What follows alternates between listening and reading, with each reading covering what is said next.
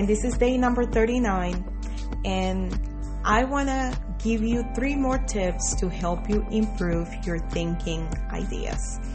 One of them is always focusing on the positive. Don't focus on the negative, because the other thing that is going to do is going to hinder your thinking ability and is not going to help you improve the process of thinking. The other option I can give you is also make sure that you read. Make sure that you gather good input by reading good books. And if there are ideas there that you want to capture, make sure that you use a sticky note and then put a label or put a tag on it so you can remember to go back to it for reference.